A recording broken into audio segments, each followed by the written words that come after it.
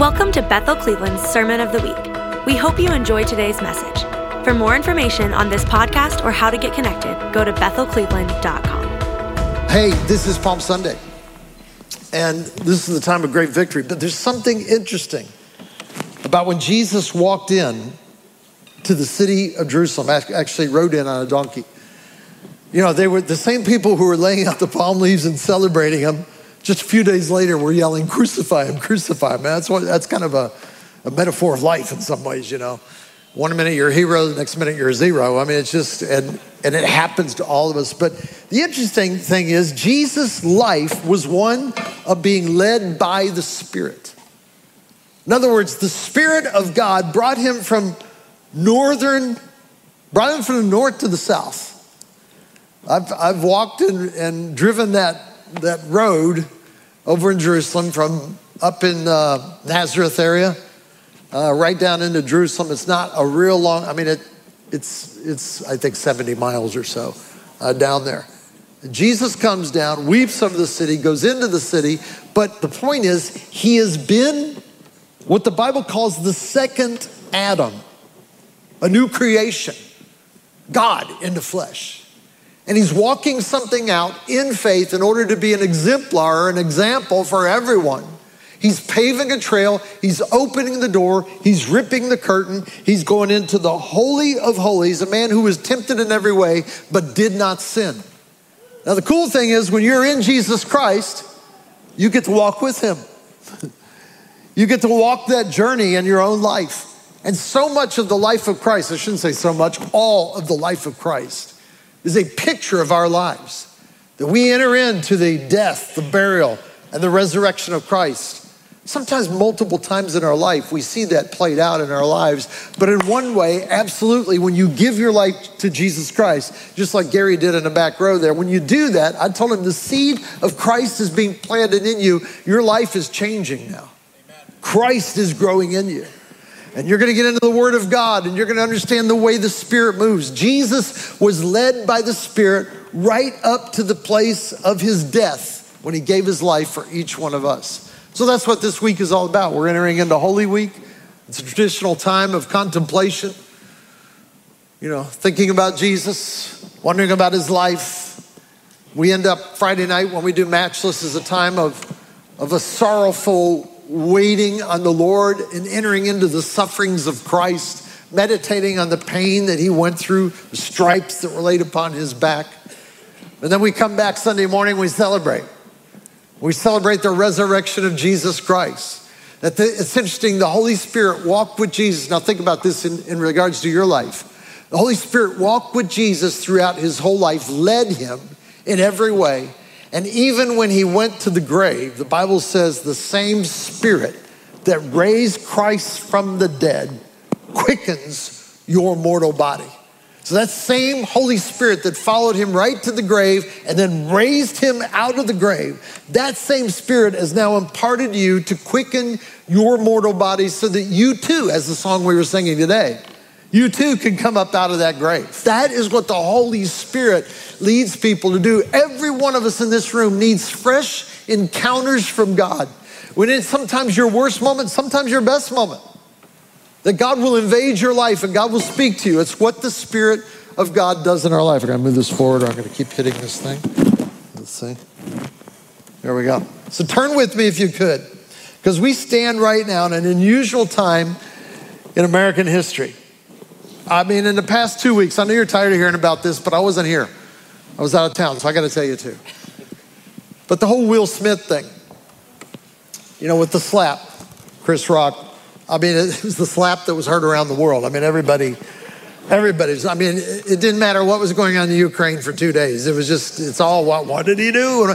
And the reason it was important, I think, you know, I got different opinions on the whole thing, just like everyone else in America does, but I thought, why is this happening right now? What is going on with this?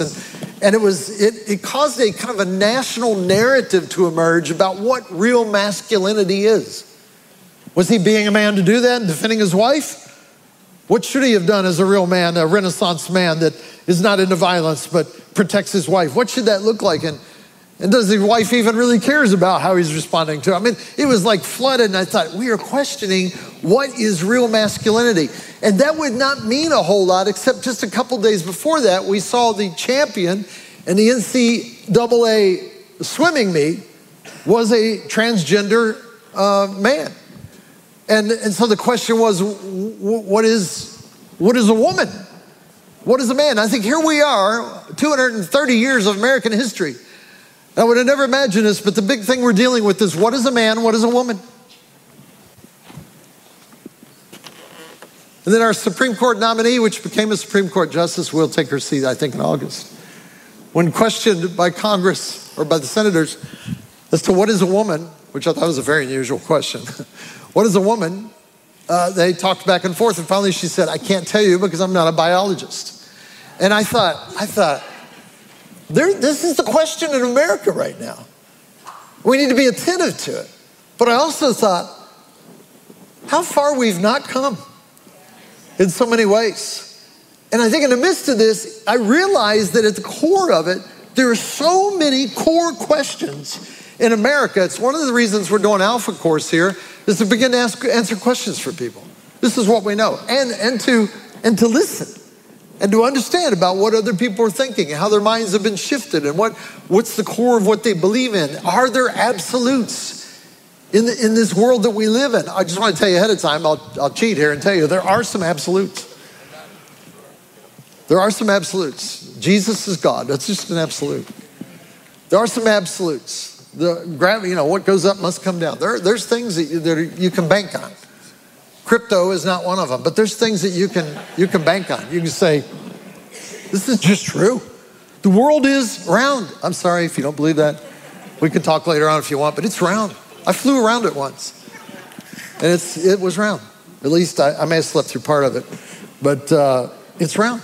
And so we're in this moment in America. My question is, who is going to answer the questions that people have about some basic things and some complex things? Is going to be a people that are walking the life of Jesus Christ and being led by the Spirit of God. I love the fact that the Spirit of God quickens me periodically. By the way, I'm not like the best follower of Jesus and Spirit-led kind of person. I have moments that I walk away from and say, why didn't you open up? Why didn't you share something? Why didn't you say? I mean, I have a lot of those moments where I do it, but I came up to Starbucks down in Moravian Falls the other day. 2 guys were in the car. This young girl came up, and I could tell she was of a subset of understanding and a culture by just the way she looked and acted. And she was very friendly. And I just talked to her and about my drink, and I got the thing I usually get, and my friends got something. We're just chatting and talking. And I felt the quickening of the Spirit say, ask her that question, are you a Jesus follower? So I said, hey, because we'd been laughing and talking together a little bit, and she was getting the drink and order together. I said, are you a Jesus follower? And she said, kind of. I don't know, in the hundreds of people I've asked over the past 3 years, anyone that said kind of. I thought, well, that's interesting. I said, that's interesting. She goes, well, my dad's a pastor. I thought, oh, okay. I haven't had a pastor's kid yet, man. This is going to be fun. And I said, really? I said, she said, my dad's a pastor. And I said, well, and she had to go get her drink, so it kind of broke up the conversation. I thought, okay, well, Jesus, what am I supposed to say here? Because I don't want to hold her up. I don't want to get her fired or anything like that. Has to be quick. Has to be to the core. So she came back and I said, let me just tell you something. I said, Jesus is going to encounter you by the end of this year. Now, I'm not saying something that was foreknowledge of. I'm prophesying something. I'm speaking something that is not as though it were. I want to plant the seed of Christ into her life because she'll be watching for it now. And what does that mean? We didn't have time to talk about it. I said, but the seed of Christ is going to come into your life. He's going to reveal himself by the end of this year. And I said, and the trajectory of your life is going to shift. And there's something magnificent that God has for you. And she looked at me, and I know it went into the core of who she was in that 2 minutes or whatever it was. And she said, thank you for your positive words. I said, no problem. And we walked away. First thing in my heart was to pray for her. Lord, just seal that thing in her heart. I don't know what's going to happen there. I didn't get her address. I didn't get her phone number. That'd be kind of weird. But anyway, I didn't do any of that. I'm trusting the Holy Spirit as the seed is implanted. There's going to be so many things in our life over this next year, particularly toward the end of this year. You're going to have to trust the move of the Spirit in your life. Now, here's the deal. This is one of the greatest weapons we have, is the life of Jesus Christ. And when you find yourself studying the life of Christ, you learn a lot about yourself and what it should be like. So I'm going to do this really quick. If you'll turn with me, I want to look into, where do we want to go here? Let's go to Acts 10, Acts 10:38. And while you're going there in Acts 10, I want to read you a scripture out of Isaiah 54 that I actually read from a couple weeks ago up in Middleburg. I was going to preach some of this here about 3 weeks ago, but the Holy Spirit moved. You remember that Sunday? 3 weeks ago? I never got to preach. And I love when that happens. I don't make it happen, but I love when it happens. And there was a move of the Spirit of God, and it was a rousing of our hearts. It was really strong. Same thing didn't happen in Middleburg. It was a different thing, but it's happened up there and not happened out here. But for this congregation out here, God's speaking something and rousing something in our hearts. But it says in Isaiah 54, because I was going through a series on warfare, what it means to be a soldier of Christ. And by the way, soldier of Christ is not January 6th. I don't know how many Christians were involved in that, the perceived insurrection, but the battle that we fight is not a flesh and blood battle. When you fight in the natural, you may accomplish earthly solutions in one way or another, but it's pretty shaky. But when you understand the way that Jesus did things, that he was somebody who was able to understand spiritual dynamics in a natural realm and fight the spiritual thing, because when you fight eternal battles, you get eternal results. The power of God invading earth, which is exactly what Jesus was. And so in Isaiah 54, it says this, and Isaiah is called the gospel of the Old Testament because there's so much about Messiah in there. Isaiah 54 says this, no weapon formed against me shall prosper. Let's all say that. No weapon formed against me shall prosper. And every tongue which rises against you in judgment, you shall condemn. That word condemn is a word, it's a Hebrew word, rasha. It's like a stopping of judgment. Rasha. Stop it. You know how to condemn things. Again, in nonviolent ways. And it says here, and you shall condemn, this is the heritage or inheritance of the servants of the Lord, and their righteousness is from me. So in the Old Testament, they were prophesying hundreds of years before the New Testament. They're prophesying into this people group that will emerge, that understands who they are in God, and they're able to move in such a way that is otherworldly. It's something that doesn't seem natural. And the natural thing would be to go up and slap somebody. We've seen how that works out. Not so good. That's the natural response. I was so happy to see right after that happened that Denzel Washington and Tyler Perry immediately went over to him and began to pray for him. I thought, well, good. Two Christians got up and went over, saw an opportunity, and realized that, and Denzel had prophetically warned him about this prior, how the devil tries to get into your highest moments, and so it was just a moment. And we need to pray for Will Smith. Regardless of which side you're on, we need to pray for Will, we need to pray for Chris both, that God would touch them through this moment. And that we may see a major, I know there's been apologies and everything, we may see a major reconciliation, because this is some kind of a metaphor for America right now, as God is calling us to move out of judgment and walk with favor and righteousness in our life like Jesus would. Acts 10:38 says this is the life of Jesus. Acts 10:38, after Jesus is gone, this is what Luke says about Jesus. How God anointed Jesus of Nazareth, what's it say? With what? The Holy Spirit, who's anointed with the Holy Spirit. That's the thumb of God, the rub of God as it technically is. The anointing oil that comes upon you, that was put upon the sheep of their day. Put upon the sheep because it kept from mites and ticks and things like that coming on the sheep. They can't walk in slippery skin. So the anointing's upon you. It's actually a protection so that you can be whole and live a good life. So the anointing comes of the Holy Spirit and with power. And this is what Jesus did with it, all encapsulated in this one verse. He went about doing good. Jesus was a do-gooder. He went about doing good and healing all who were oppressed or literally dominated by the devil, and God was with him. This if you want one verse that's going to motivate you in the days ahead, this could be your verse right here. That you want the anointing of the Holy Spirit, you want the Holy Spirit of God, and thank God when you come into the kingdom, the Bible says in Ephesians that you are sealed by the Holy Spirit. The Bible says that you're born again. Literally, it means you're born of the Spirit. You're born of above. That not born in natural ways, but born in supernatural ways. You now have the seed of Christ in your heart, and the Holy Spirit, which Jesus prophesied would happen, begins to unpack what it means to have Jesus in your life. The Bible says in Corinthians that he reveals the deep things of God. Eye is not seen, ear is not heard. It's not even entered into the heart of man. That's what Scripture says. The things that God has prepared for them, which are hidden in Christ, but the Holy Spirit will reveal them to us. Our life is about revelation of Jesus Christ.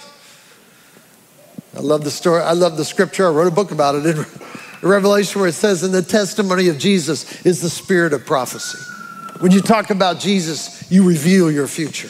When you talk about Jesus, you open doors into your future. The testimony of Jesus is the spirit of the unknown, the mystery in Christ, and a revelation of it. Every moment you're in your life, there is a mystery in it. There's something that God is wanting to reveal about Christ in your life.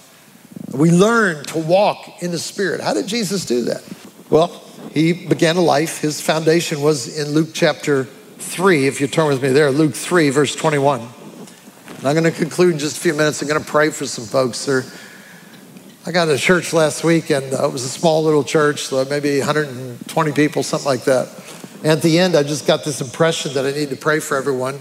And I've done this before, and I always think that it's not going to be a lot of people that want this, But I said, I want to pray and prophesy to everyone here who would desire that. Well, they all stayed.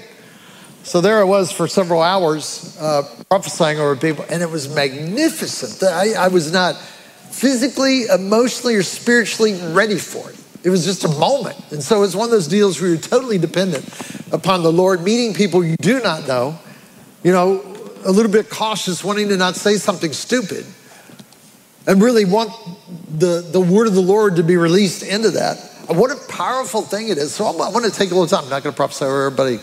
I've got another gig I got to go to up in Middleburg Heights right after this.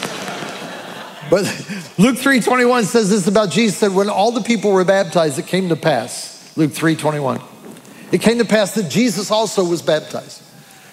Jesus is the perfect model. He does what he knew he should do, and we need to do what he did.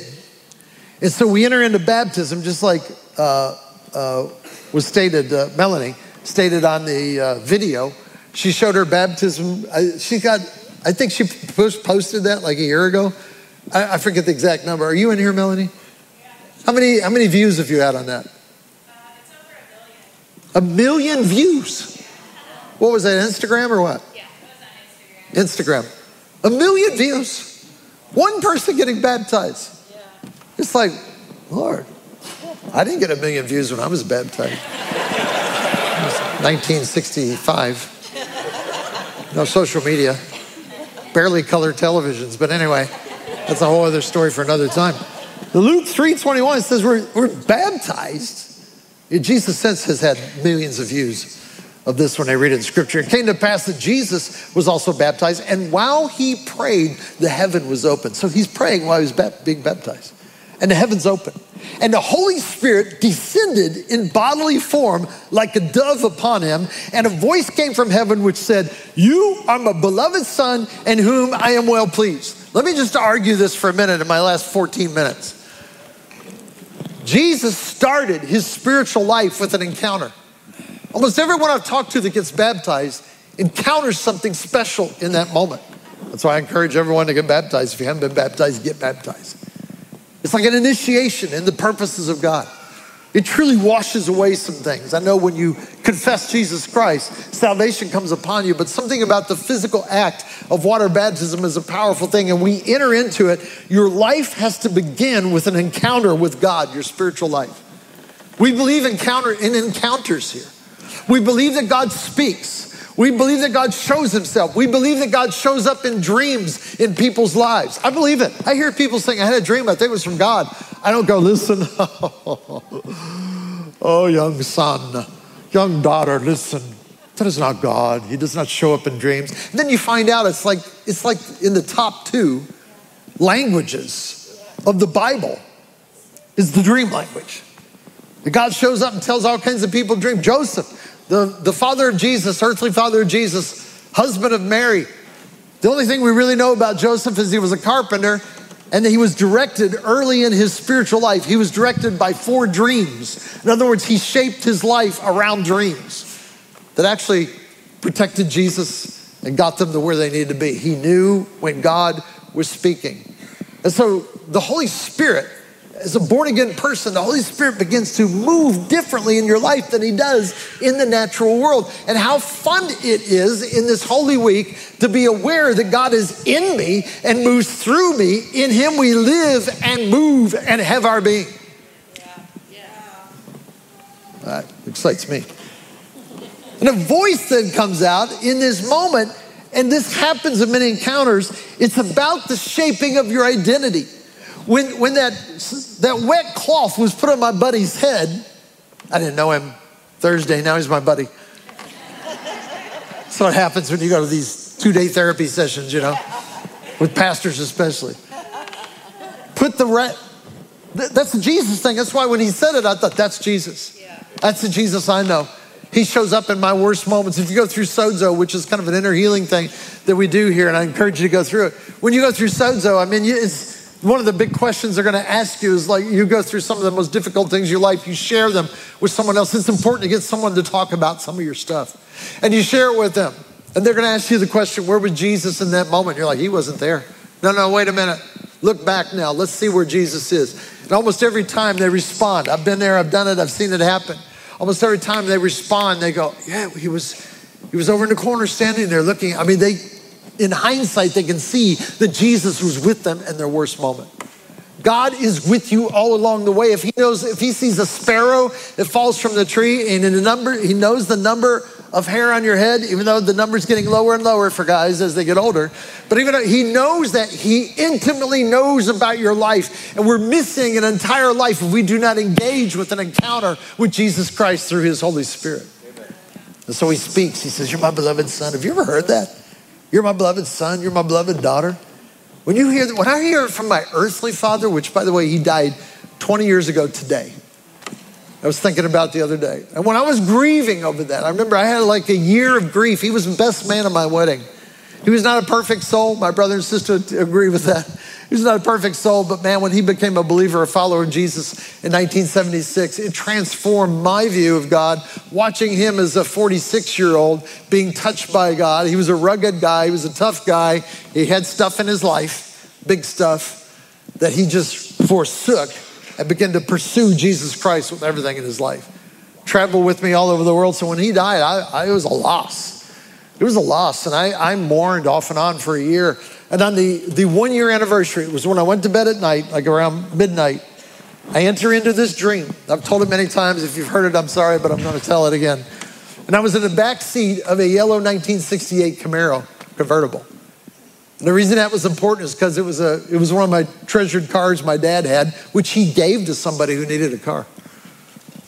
And so I remember that 1968 Camaro. I kind of hoped he'd give it to me, but someone else had the need, so he gave it to them. And I was in the back seat of that car.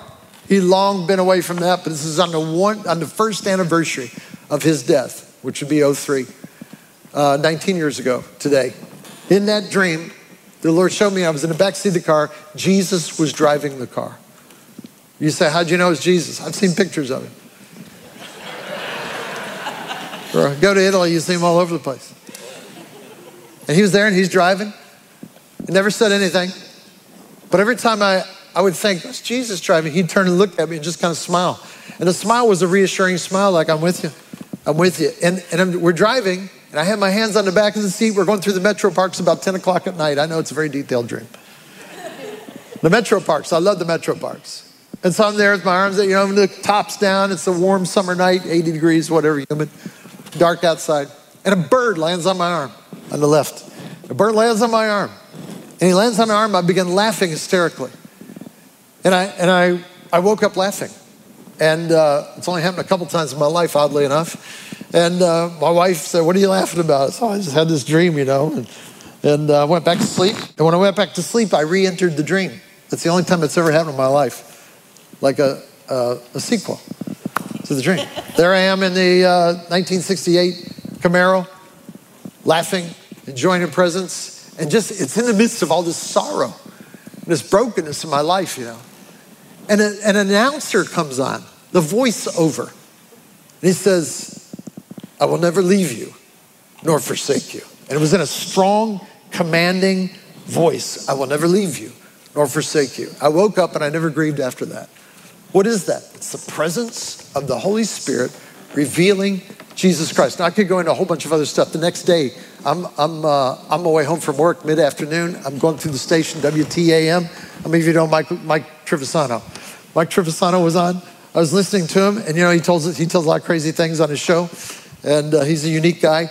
And he said, the weirdest thing happened yesterday. I was driving down in my car, and a bird landed on my left. As the car was moving, a bird landed on my mirror and just looked in and stared at me. And I just thought, God's after you, Mike. He does this bird thing, and it changes your life. He's going to do something healing in your life or something like that. But it was weird. I'd never heard someone mention something like that. Within 2 days, 3 different people mentioned these unusual occurrences with bird, which was God just stamping the understanding that was from me. In case you want to doubt it, that was from me.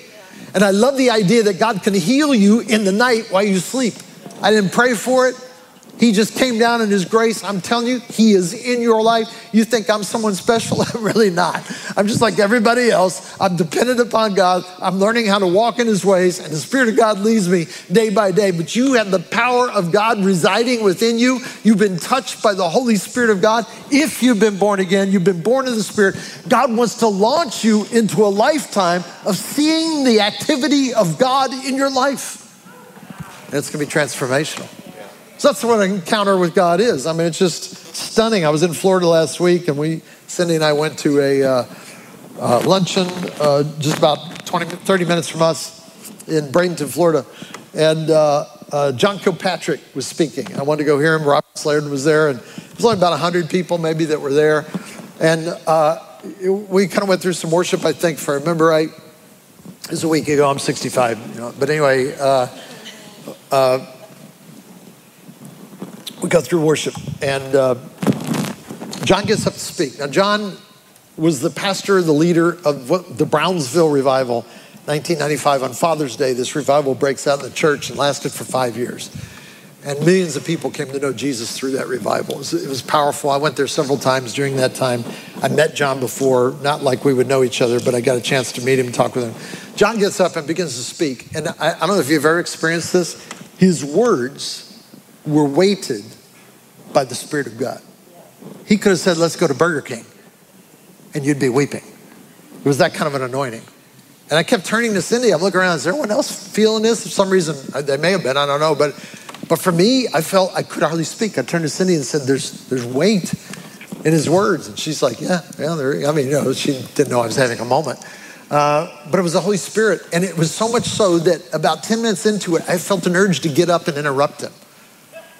Probably wouldn't have been great to do that. I don't know. But that's how strong I was feeling. Like I've got to tell him of what's happening right now in the room. So if you feel that urge, don't do it yet. But anyway,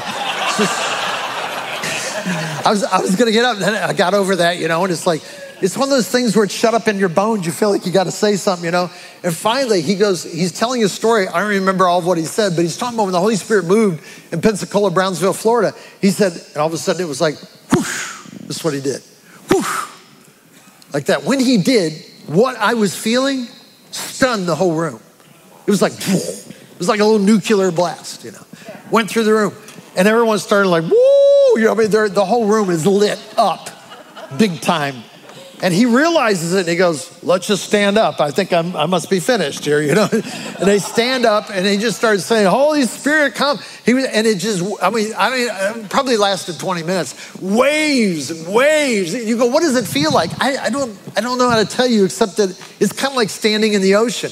You're feeling this movement that's kind of coming upon you and you don't want to get out of the ocean. This is like, it's a washing, it's a moving, God wants to move in your life. And in that moment was another electric moment of the Lord just touching me and saying, let me remind you, I'm here in your life. That happened to us about 3 weeks ago right here in this service. I pray that, we've got an open door. I pray it still happens in some of your life, that you will feel the touch of God. Jesus did that. What did Jesus do right after that? He goes out into the wilderness. I'd read the scripture, but I'm out of time. He goes out in the wilderness. What does Jesus do? The enemy tempts him. The Bible says he was led by the Spirit into the wilderness. Did you know the Spirit of God will lead you into dry, testing places sometimes? Have you ever felt that? You're like, get the devil out of here. It may not be the devil. It could be God leading you into a place to test your soul. 3 times he comes against Jesus Christ. How does Jesus respond? With the word of God. He responds really out of Isaiah, what I just read a few minutes ago. No weapon formed against him. He responds and said, it is written. It is written. He attacks 3 different kind of attacks that were designed by hell himself to destroy Jesus. He attacks them, and finally the devil leaves, and it says he would return at an opportune time. In other words, there's going to be more times that the devil came in to try to taunt Jesus, but how did he do it? Through the word of God. Jesus was the word of God. He was an expression, a physical expression of the Torah. He was an expression as he met with the guys on the road to Emmaus after his resurrection. He explained to them all through the Torah about Jesus in the Torah. He knew the word of God. I'm telling you one thing. You need to have an encounter with God and you need to get into the word of God. Is this something I'm commanding you to do? No, try to live without that. You'll find out real quick, this is not a great life what we're living. There's difficulties and challenges, but when you are moving in the Spirit and you're full of the word of God, you're going to be amazed. You will refute the lies of the enemy that come against you, and no weapon formed against you shall prosper. That should light the crowd up right there. No weapon formed against you shall prosper. So last thing he did is when he gets out of the wilderness. By the way, the wilderness, I wish I had more time. The wilderness is a multiplier. It's like you get extra points when you go through the wilderness. Because when he came out of the wilderness, the Bible says he was led by the Spirit into the wilderness. One gospel said he was driven into the wilderness. He was driven into the wilderness. So it's a God thing, taking him in there. But the Bible says after his temptation and his refuting for 40 days, he uses the word of God. And it says he comes out of the wilderness in the power of the Spirit. That's the ultimate goal. That's what you keep your eyes on. When you're going through a difficult time, I'm coming out of this. I'm going to come out more dangerous than when I came in. When I had cancer, and I was laying in that bed, it was horrible. I was getting stem cell transplant, 2013. It's been almost 10 years now, 2013. And I laid in that bed and nurses came in and adjusted stuff. There was 3 nurses working over me. I had 7 bags hanging over my head, and I had interns coming in to look at my mouth. Seemed like often, but they may have only been there once or twice. So I was kind of doped up from morphine, but they'd look at my mouth because it was classic what my mouth looked like for the sores and everything. And I remember, they were opening my mouth and they're going, wow, that's textbook. That's really amazing. I haven't seen that. And I thought, well, I'm thinking in my mind, I'm glad someone's, getting some benefit out of this whole thing I'm going through. But I'm laying there, and someone jostled the bed with these 3 nurses. They bumped the bed and woke me up. And I said, hey, Spirit, Rich comes out there. We'll quick my body, and I'm getting quicker.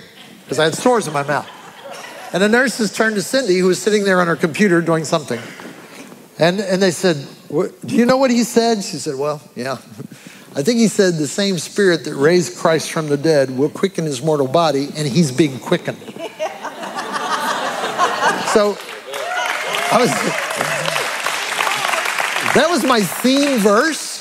As I went into the hospital, I had about 3 theme verses, actually. That was one of them.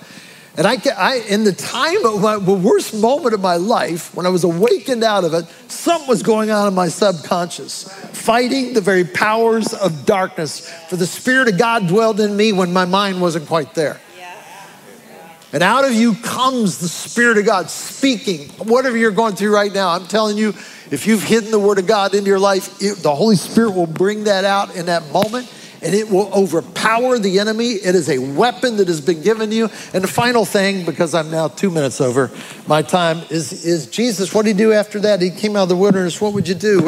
You start your ministry or whatever. You know what he did? He went to church. The Bible says he went to the synagogue, which was his church. He went to the synagogue. And the synagogues back then were not like we think now. And there was a lot of corruption and stuff like that, just like there is in the church now. So it wasn't perfect, but Jesus said, as his custom was. In other words, he was a churchgoer. He went there. He ends up reading from Scripture, and there are some theologians. I'm not sure what I think about this, because I do remember Philippians 2,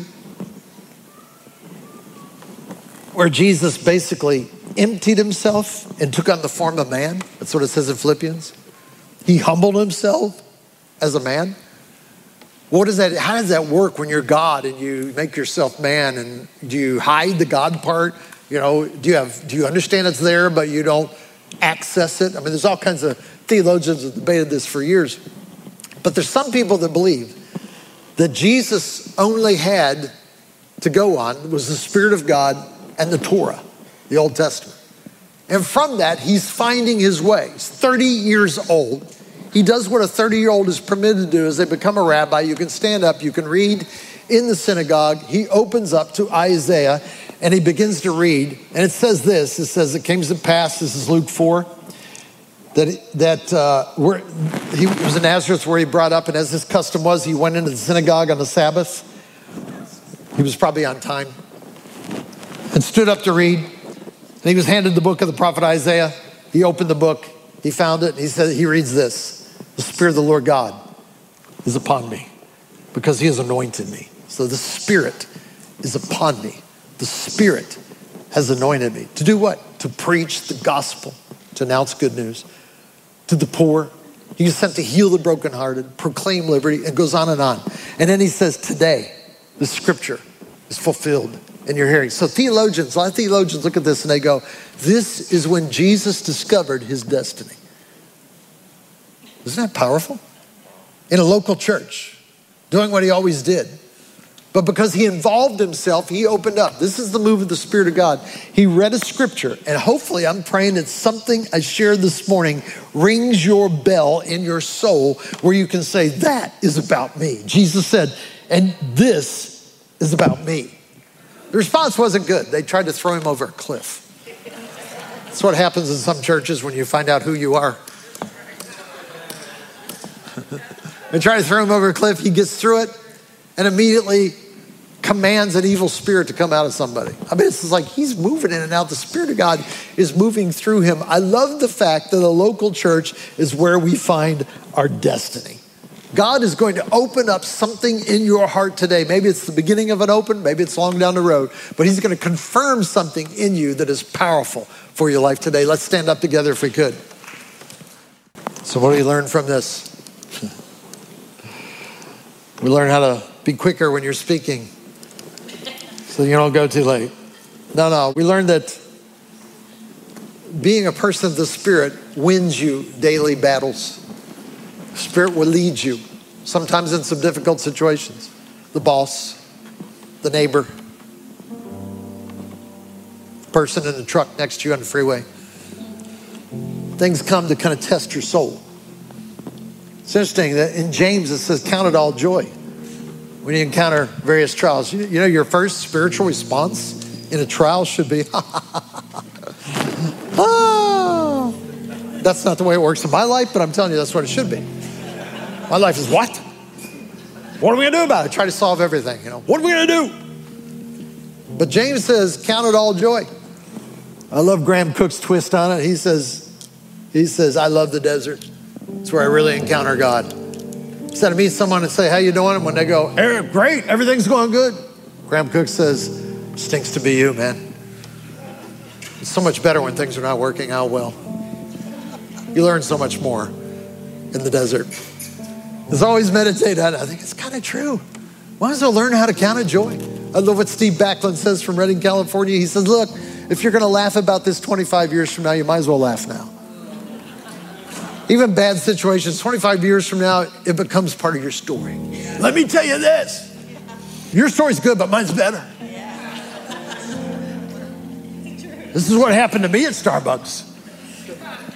We all have stories. I was just with 10 pastors for 2 days. They have stories.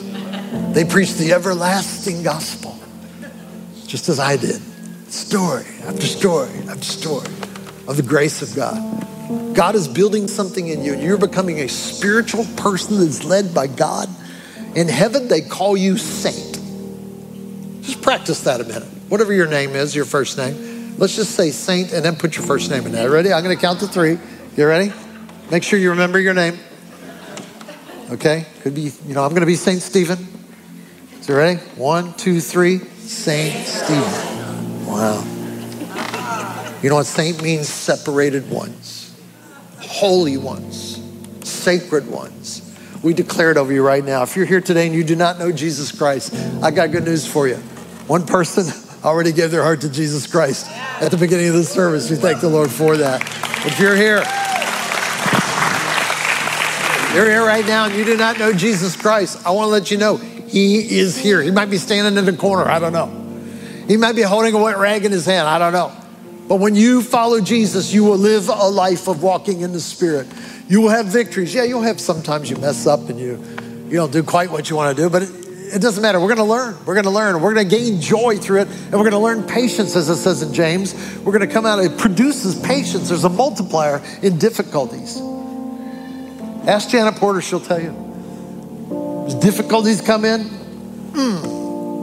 greater sense of mission, greater sense of destiny, greater sense of fearlessness. I will not back down. That's the Spirit of God coming upon you. So across this room, if you do not know Jesus Christ, I'm going to make this real quick because I'm already over. You say, I've never asked Jesus to come in my life. Or maybe you did way back, when you're like 8 or 10 years old, something like that. But you really haven't lived a life. You haven't followed him. You're not a follower of Jesus. But you want to be. This is your moment right now. A decision is being made right now. And that's all it is. Like the thief on the cross. He never was baptized. He never gave money to the church. He didn't do any of that stuff. He was dead. He was almost dead. But in that moment, he cried out to Jesus. Would you remember me when you come into your kingdom? That's what we really want. And Jesus said, today, you'll be with me in paradise. Oh, that's powerful. I love that. You want to hear that today in your heart? All you got to do is raise your hand and say, I want to know Jesus. Across this room right now, anyone here, you say, I've been away from God.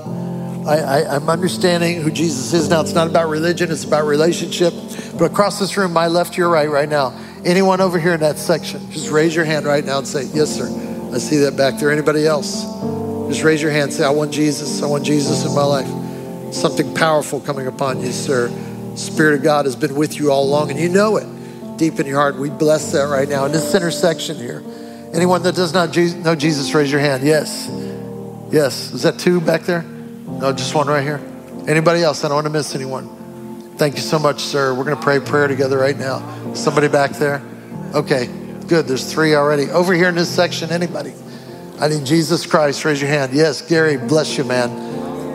We pray for him, Lord, in Jesus' name. This is the time of sowing the seed of Christ in our hearts. We bless that in the name of the Lord. Here's what we do. Let's pray a corporate prayer together. Who's coming up? All right, great, Jay. Let's pray a corporate prayer together right now. And if you were here and you just raised your hand, and maybe you didn't raise your hand and say, oh, I should have raised my hand. It doesn't mean it's out of reach for you right now. You pray this prayer with us. And it's not a magical prayer. It's not just something that you pray it from your heart saying, Lord, I don't know how to pray, so they're going to give me something to pray. Lord, I express this to you. I love what Gary said earlier. He just said, Lord, I give you my life, or he said, I give you my life or whatever you want. I thought it was really great. I thought What a beautiful thing to say. I mean, it's all yours, Lord. So right now, Lord, we give you our lives. Let's say that together. We give you our lives. We come before you. We know that we're separated from you. I believe you died on the cross for me. I believe that. And I yield my life fully to you. Take me, mold me, shape me into your image as I follow you in Jesus' name. Amen. Let's thank the Lord for those 4 or 5 that came to know Jesus.